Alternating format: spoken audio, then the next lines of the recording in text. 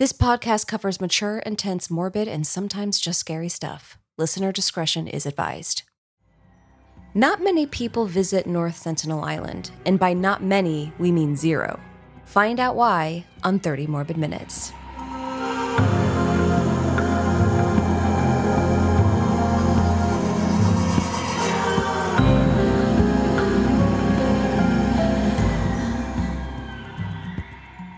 This is the podcast where we investigate topics, people, places, and events of a morbid, macabre, dark, and downright grisly nature.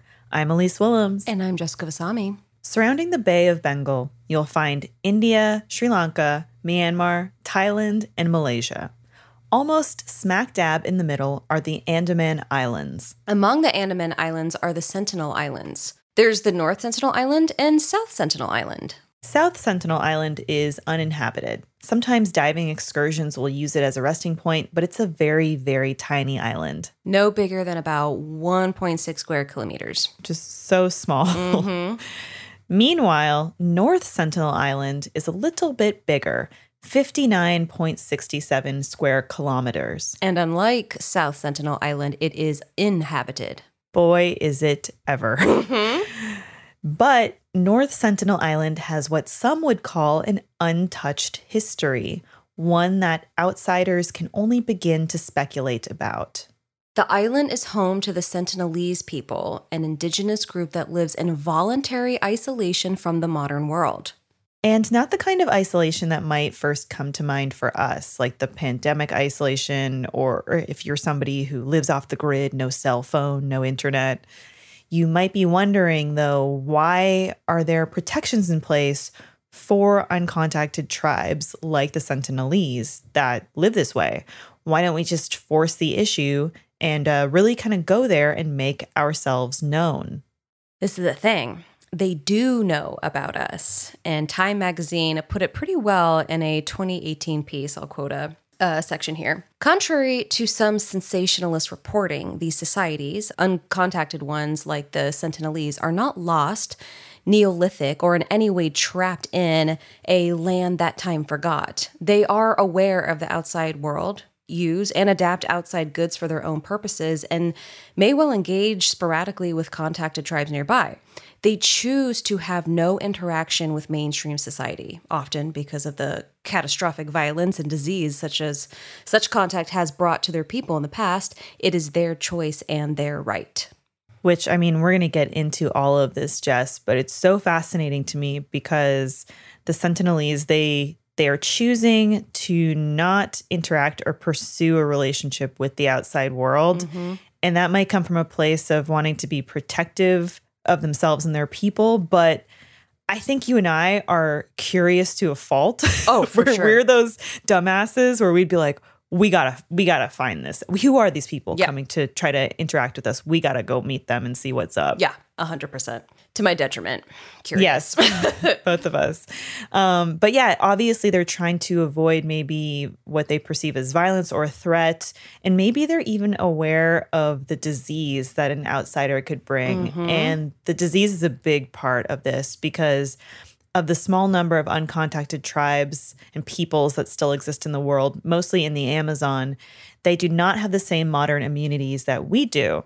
Even the most minor, uncontrolled contact could subject them to pathogens and communicable diseases that they have no barrier to protect themselves with.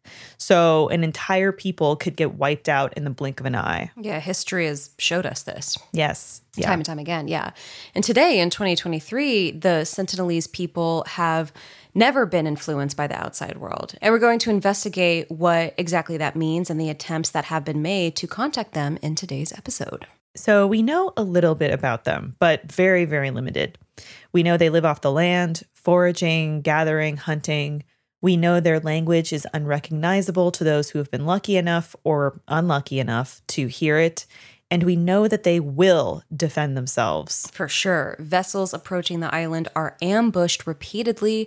Helicopters and boats are shot at with arrows, even if they try to get close to the island. Gosh, it's so fascinating to me. So fascinating. The Indian government recognizes the Sentinelese' desire to be left alone And as a result, the island is a protected area of India. So if you try to mess with them, that's on you. Yes, which Yeah. it's known. Don't. They don't want you to. But still, people try and have tried to set foot on North Sentinel Island. No one has succeeded. Outsiders are repeatedly attacked or killed. Yeah, you will get effed up. And today, like we said, visiting the island is illegal. And for the few brave souls that have dared to try, their stories are harrowing. And spoiler, they often don't get to tell them themselves. And you can probably guess why that is. And to understand more, let's take a minute to understand the Sentinelese. According to a 2011 census effort, that could be anywhere between 15 to 500 Sentinelese tribal members. And we say effort because it was literally only an effort. No one has been able to collect proper census data on the tribe. Which makes total sense because you can't get it's not like you get an audience with them and say, hey, how many of you are there? Tell me about you. No. And we've all been, the census people have come to my door and they have the badge and they're knocking. They knock incessantly. And they're like, hi, I have a lot of questions for you. It's not the best welcoming experience. So no. You're usually in a towel. It's always, just got out of the shower. Yep. Come on. Yep. Yeah. And so they sound really, really isolated, but they're not so far from other indigenous groups on the Bay of Bengal, such as the Onge and Jarawa, who also live in relative isolation. However, the North Sentinelese, while related to these groups, have been so isolated for so long that even these other indigenous groups don't understand the Sentinelese language. Everything is just, I know everything we're saying is just one fascinating they really thing. Locked it down. Yes, it's just, my curiosity is on a rampage right now. Based on one visit to the island in 1967, we know that the tribe live in lean-to huts with slanted roofs. They build small, narrow canoes, which they steer with long poles. Among their gear, you'll find spears, bows, and arrows, and handcrafted knives. Their weapons and tools are tipped with iron, most likely scrap metal that's washed ashore. And as some unwelcome and unlucky visitors have witnessed, they are incredibly skilled with their weapons. They weave mesh blankets and use wooden adzes, which look like the backside of a hammer and are used to craft objects. A glimpse of their lifestyle is so rare that it was big news when a salvage crew witnessed bonfires on the beach and sounds of singing in the 1990s. Must have been such a thing where you don't want to get too close, but you're so curious. Yeah. Their diet, we think, is mainly fish and crabs. They live on an island surrounded by water, so probably marine life. They live off the land as hunter-gatherers. And if the nearby Adamanese people are any indication, they probably also live on fruit and wild tubers, turtle and seagull eggs, and maybe some small game like pigs or birds. The Sentinelese are incredibly resilient people. In 2004, a tsunami caused a tectonic plate uplift, which lifted the islands, exposing the coral reef. And researchers think that they retreated inward from the shore before the tsunami actually struck, which resulted in their survival, which they would have been able to predict, okay, this is going to create this wave, or we have some way of knowing. But since there's no way to communicate with them, there's really no way to be sure how they survived or how many were able to survive. Afterward, a helicopter hovered over the island to attempt any necessary rescues, but the Sentinelese were not pleased and emerged on shore to shoot arrows at it. Yeah. I love them. I think they've made it very clear. And it's very nice that the helicopter, we came and whatnot, but they're like, look, guys, we got it covered. We got it. I love it. I love that. It's we're coming to help you. And they're like, get the fuck away from us. Yeah. We're not interested. Yeah. Yeah. And they clearly feel and believe they do not need the outside world to survive and don't seem to.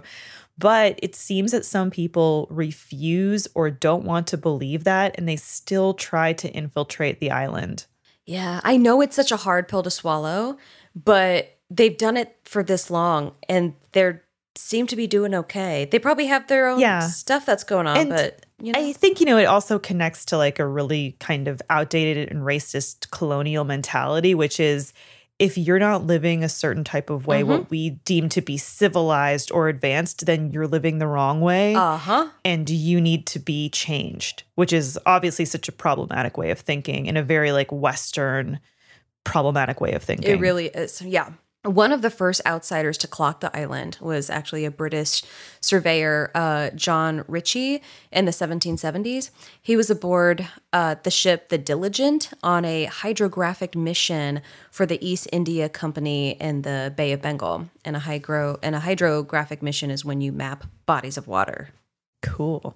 Cool. Yeah. It's just funny to think of like, I don't know, because water is always moving. It's always changing. Seabed's always evolving. Yeah. So I feel like you map it how you can, and then a few decades later, you'll have to map it again. As the Diligent passed by the island in 1771, they saw a multitude of lights on the shore. However, the ship had no reason to stop and inspect, so they just kept on going and reported their experiences, which is probably a good thing in retrospect. Yeah. The Sentinelese remained undisturbed for about a century until a ship called the Nineveh ran aground on their shores in 1867. 86 passengers and 20 crew members managed to escape the sinking ship by swimming ashore. Oh, no. Oh, no, I know. The shipwrecked crew stayed on the Sentinel beach for about 3 days, but evidently the Sentinelese began to think that the stranded intruders had overstayed their welcome. I'm surprised they last 3 days. Same. That was my first thought. I was like, 3 days? I thought they would have been gone. But I mean, they're shooting down those choppers right away. Yeah. Oh, they're coming to help them, so. Yeah. They, the Sentinelese attacked the crew eventually, with bows and arrows and iron-tipped weapons, like we mentioned before. The Nineveh crew fought back with sticks and stones. The crew managed to stave off the attacks until a Royal Navy vessel arrived to rescue the survivors. Also, we really only know the Nineveh's side of the story. Okay, we don't know. Maybe they got there and they started demanding things of the Sentinelese, right? Like, we don't know. But you can only imagine the conversations that must have been happening in the Sentinel villages of like, okay, well, I'm going to, someone being like, I'm going to go out there and shoot them. And it's like, no, give them a day. Yeah. Just give them one more day to go off the island. Like, come on. But they were watching them like a hawk. But it's like, okay, but maybe that was their angle. Again, I don't know. I'm just like thinking of like, okay, so they gave them 3 days as in like, okay, they look like they're stranded. They haven't messed with us yet. Let's give them, like you're saying, some time. Maybe they'll get rescued. Okay, they're not gone yet. All right, go now, please. Yeah. But also, like, probably they're pretty curious, too, of what are these people? What do they have? Why are they dressed like that? But following this episode, the English Navy declared North Sentinel Island a part of the British colonies.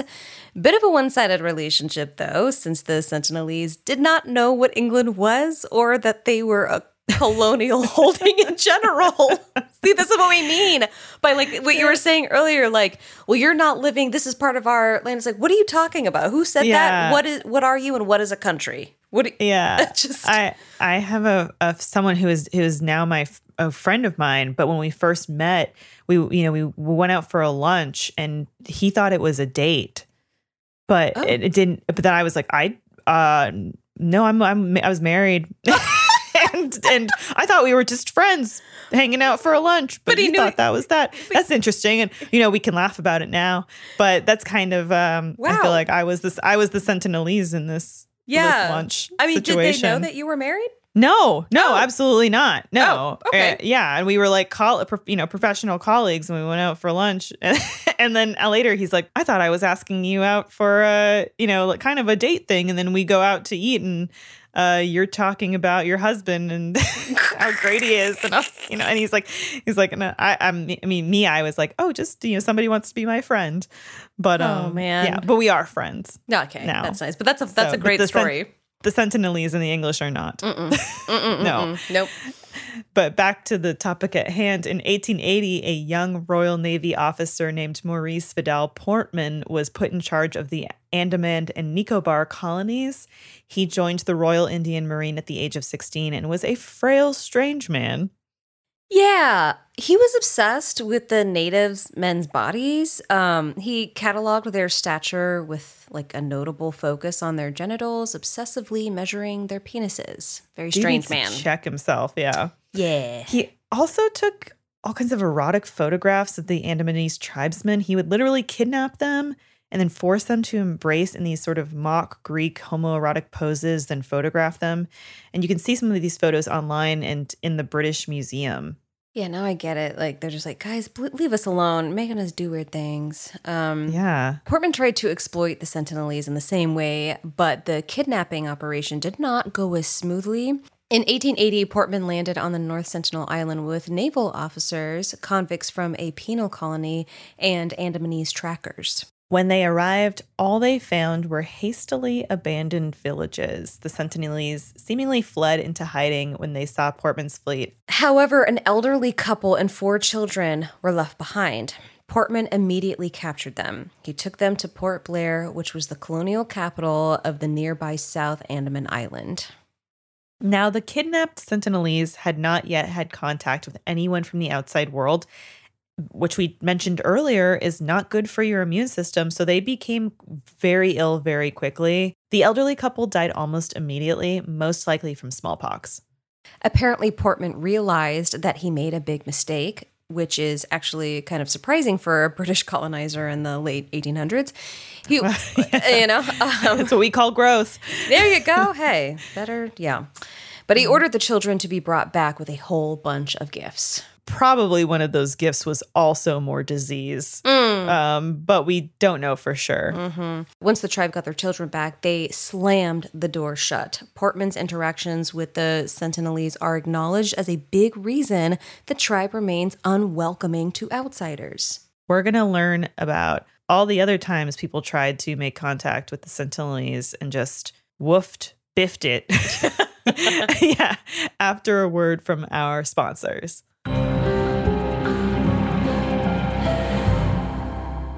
It's summer and it is already so hot in Los Angeles. Can't stand it. It's super, super bright outside too. And when I'm outside, I want to be able to see what I'm doing, which is why I am so thankful for sunnies from Shady Rays. Shady Rays has premium polarized shades at an affordable price. They're an independent sunglass company that offers sunglasses that are every bit as quality as any expensive pair I've worn, if not better. They're really durable, have super clear optics, which is perfect for the outdoors. And Shady Rays also has a wild protection plan. Unbelievable. Their sunglasses are backed by lost and broken replacements.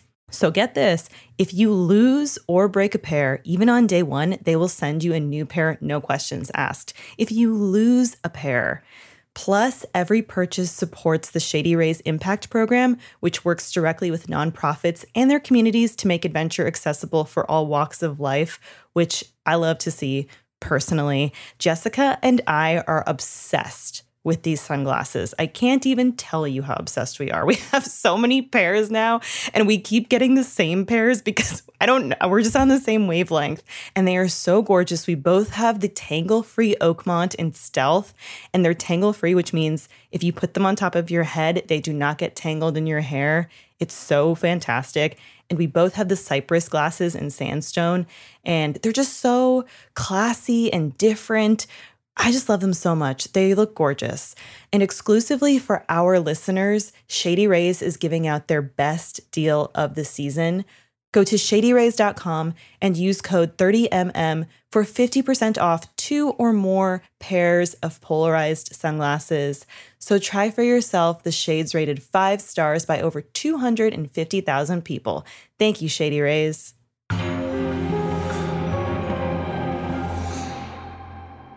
Back to the show. The next time that someone kind of made contact with the Sentinelese was in 1896 when an escaped convict tried to flee the Andaman penal colony on a makeshift raft, and the raft capsized and then the prisoner washed ashore on the island. A few days later, a colonial search party found the prisoner's remains. He was riddled with arrows and his throat was slashed. Totally freaked out, the British left the Sentinelese alone for the next century. Fast forward to the 1960s when anthropologists got a quick glimpse into the isolated tribal village. Yes, anthropologist and regional head of India's Ministry of Tribal Affairs, Trilok Nath Pandit, embarked on his first trip to the island in 1967. Pandit tried to bribe the tribe. He offered them coconuts and knives and hammers. Didn't go well. As expected, maybe, they responded with major get off my lawn vibes. The Sentinelese hid in the jungle as soon as they saw Pandit's crew and then proceeded to shoot arrows at them. Again, can we really blame them? No, not at all. Like, I get it, 100%. They've been living isolated for tens of thousands of years, and here are weirdos taking pictures of their penises, kidnapping their people, getting them sick. They had no reason to be friendly. It's just like, what? Yeah. We always do this. It's happened before many times. We just keep doing this. Yes, keep trying to take and take. All the time.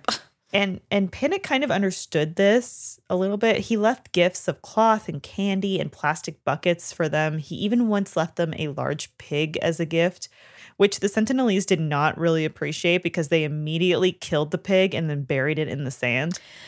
Yeah, that seems like my first thought of just like, they're sending a message? Yeah, sending a message, or like kill it and bury it in the sand merely because it might be diseased. Yeah, they might be like, we don't want this. Yeah. We don't know what this is going to bring. You're going to get us sick. But Pandit continued to go back to the island for the next 3 decades. He would try to make contact by pulling a small boat up to the shoreline, dropping off coconuts and other gifts, and then getting the heck out of there before they could shoot him. The Sentinelese did not like the plastic, but they liked the metal pots and coconuts. Okay, so that kind of gave Pandit an in. Pandit and his crew started delivering coconuts by the bagful, often with arrows pointed at them until they left. And they did this for about 25 years with no direct contact. Years. Yeah. Wow. Just, Just like really, really. very transactional. Yeah, one way. In 1974, a National Geographic film crew once joined Pandit to the island, but unfortunately, the director caught an arrow in the thigh, and that was the end of that. Yeah, Pandit made his first successful contact with the tribe in 1991. So when Pandit came to drop off his unusual gifts, he was amazed to see that the Sentinelese approached him with no weapons. Instead, they had woven blankets and tools to cut open the coconuts. Oh, damn. Yeah. They're like expecting those coconuts. Yeah. Later that day, when Pandit came back, he saw 24 people standing on the beach. A man raised his arrow at Pandit, but to his surprise, a woman pushed the arrow down. The man then dropped the bow and buried it in the sand. This was thought to be a ritual to show that they were giving permission. And as soon as the weapon was buried, they rushed out to the boat and grabbed the coconuts by hand. Yeah, there's even a photo of Pandit handing a coconut to a Sentinelese man, which is by far the closest that anyone had ever been to a tribal member in over a century. But unfortunately, the hospitality was short-lived. The Sentinelese had a short fuse for visitors. The next time Pandit went with gifts, they signaled it was time to go by drawing knives and making cutting gestures. Pandit told the Indian Express if we tried to venture into their territory without respecting their wishes or got too close for comfort, they would turn their backs on us and sit down on their haunches as if to defecate.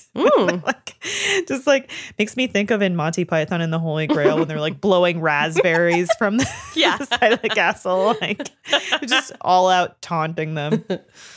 And this was, of course, meant to be an insult. If we didn't pay heed and stop, they would shoot arrows as a last resort. Yeah, it was a tenuous friendship between the Sentinelese and Pandit. Never got past the coconut deliveries. No, but the tribe never offered gifts in return, never invited the crew to stay, and never communicated with language. Eventually, the Indian government suspended the visits in 1996. It was just dangerous. They weren't making progress after these 25 years. And then they just banned everyone and anyone from trying to make contact with the island. But as we've learned on this podcast, just because someone warned you that you shouldn't do something doesn't mean that you won't do it. Oh, God, yeah. Yeah. The exiled King Leopold III tried to get close to the island in 1975, but was shot with arrows. Annoyingly, the former king thought the whole experience was quite fun. God, it's like such entitlement. I know. Ugh. In 1981, a cargo ship named MV Primrose ran aground on the reef. After several days of being stranded, they noticed the Sentinelese carrying spears. They immediately radioed for weapons, which is weird because why wouldn't you radio and be like, come rescue us? Yeah. Not like, bring us weapons. In 1981. Anyway, they didn't get any because it was particularly stormy at the time. This storm also prevented the Sentinelese from approaching the stranded crew. Eventually, the crew, weaponless, were rescued by the helicopter. In 2006, two Indian fishermen were illegally fishing near the island. Their boat drifted a little too close to the shore, and they were attacked and killed by the Sentinelese. Yeah, there was no prosecution for the deaths. In fact, no country has ever tried to prosecute the Sentinelese for killing intruders. Yeah, it is illegal to approach the island within a 5-mile radius under Indian law. India has made it clear if you decide to bother the tribe, you're on your own, sister. Yeah, 100%. This leads us to the controversial story of John Allen Chau, an American Christian missionary. In November 2018, and then 26-year-old Chau was killed when he took an illegal trip to the North Sentinel Island. Yeah, and here's what happened. Chau believed it was his calling to spread the evangelical Christian gospel. He was the youngest of 3 children born to Patrick Chau, a psychiatrist of Chinese American origins, and Linda Adams Chau, an organizer for a Christian collegiate group called Chi Alpha. Chau revered explorers and missionaries who traveled to far reaches teaching God's word, which is part of what led him to the All Nations International. All Nations International is, I guess, part of this missionary organization. And they have a website that declares their mission as reaching the neglected globally, the least, the lost, and the last. Which is a kind of a even shittier live, laugh, love. Yeah. That's me. The New York Times reported that All Nations training for their new missionaries included a simulation wherein the trainees visit a mock native village, complete with hostile natives attacking missionaries with fake spears. Veteran missionary staff played the fake tribal members. Big yikes. There's a big yikes. Chau had just finished this quote-unquote boot camp when he decided the North Sentinelese needed to hear from him. So it's like, spoiler, they didn't.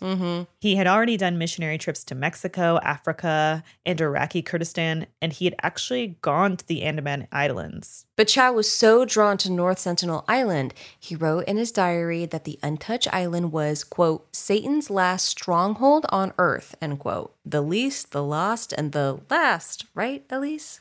Yeah, well, first of all, Satan's last stronghold on earth is my house. So we should get in line, all right? Visiting North Sentinel Island is prohibited without very specific government permissions. We can't express this enough. Don't go there. But Chau did not care because he had people to save. On November 15th, 2018, Chau attempted his first visit to the island. He paid local fishermen about $350 to take him close to the island's shoreline. And the fisherman did it, but warned him not to get close to the island. Well, Chau didn't listen. He canoed himself and his waterproof Bible close to shore. But as predicted, the Sentinelese tried to attack him. He knew the legal risks, and he knew that he could very possibly die. He wrote in his diary, I think it's worthwhile to declare Jesus to these people. Please do not be angry at them or at God if I get killed. Don't retrieve my body. That did not stop him from approaching the island the next day. Chau rowed towards shore, but this time he sang worship songs and spoke to the tribe in Xhosa, which is a language spoken in southern Africa. Instead of getting defensive, the Sentinelese people just laughed at him. It's not funny because we know this story takes a dark turn, but like this dude was out of his element, should not have been doing this. Okay, he tried to give them fish and presents, but then a young boy shot an arrow into the Bible he was holding in front of his chest, so he left. Yeah, but not for long. God, he went back again on November 17th, 2018, and once again, the fisherman took him but warned him. Chau told them to leave. Yeah, and here's where things took a very, very dark turn because the next time the fisherman saw Chau, his body was being dragged across the beach. Yeah, the fishermen came back the next day and saw Chau's body lying on the shore. They immediately went back to Port Blair and gave Chau's diary to one of his friends. They then notified Chau's family and the Director General of Police in the Andaman Islands. The Director General simply issued a statement reminding people of the visitation restrictions. Chau's body was never recovered. The Guardian reported the, quote, risk of dangerous clash between investigators and the islanders was too great to justify any further attempts. They even opened up a murder case, but everyone knew that it didn't matter. I mean, Yeah. He was not supposed to go there. This is very clear. And to this day, his death remains quite controversial. That's interesting. Yeah, Chow was criticized by Survival International, which is a London-based human rights group, for possibly introducing pathogens to the native Sentinelese. They have never been exposed to disease and risk total annihilation if that occurred. Yeah, can't emphasize that enough. However, All Nations, that evangelical boot camp that had trained him and encouraged him, they hold Chow as this martyr. Okay. And persecution.com lists Chow as martyred on Sentinel Island, which is like, I think that's kind of dangerous because they're still pushing this agenda that you should go to these places you're not supposed to. Right. Yeah, and there's a pretty cringe painting on the internet of a smiling Chow against the backdrop of the Sentinelese shoreline. Posed behind him are clad Sentinelese with bows and arrows. Like, that's just not... It's warped. Yeah. Pandit, the researcher who we talked about earlier that made that gift exchange after the 25 years of bringing them coconuts, he said of Chow's death, "I feel very sad for the death of this young man who came all the way from America. But he made a mistake. He had enough chances to save himself, but he persisted and paid with his life." Even Chow's parents resist the idea of their son as a martyr. His father spoke out, stating the American missionary community is responsible for the death of his son. There are and have been protections in place for isolated tribes in the Bay of Bengal for a long time. The Andaman and Nicobar regulation from 1956 is still in place to protect the Sentinelese and other native tribes of the archipelago. The Andaman and the Nicobar administration stated in 2005 that they have no intention to ever interfere with the lifestyle or habitat of the Sentinelese. They have said they will not pursue any further contact with the tribe or the island, nor will they pursue any legal action in Chow's death. Until today, still, the island remains independent and untouched by the modern world. Chow's death is a reminder of how important it is to continue to respect the lives and territories of native tribes. Like we said earlier in the episode, like there are tribes from the Amazon that have been completely wiped out due to interference. It's sometimes not a place, especially like a Westerner's place, as we know from the horrors of colonization, to be interfering. It's okay to leave things alone. We don't need to touch everything. Not everything's yours. Not everything is ours. Or up for grabs. Absolutely. But regarding Chow's martyr status, Pandit told the Indian Express that, quote, "That is the incorrect way to look at it. We are the aggressors here. We are the ones trying to enter their territory. We should respect their wish to be left alone." Obviously, I feel like we've touched on colonialization enough here that we can say this is a case of still people with power trying to take or insert themselves in places they shouldn't.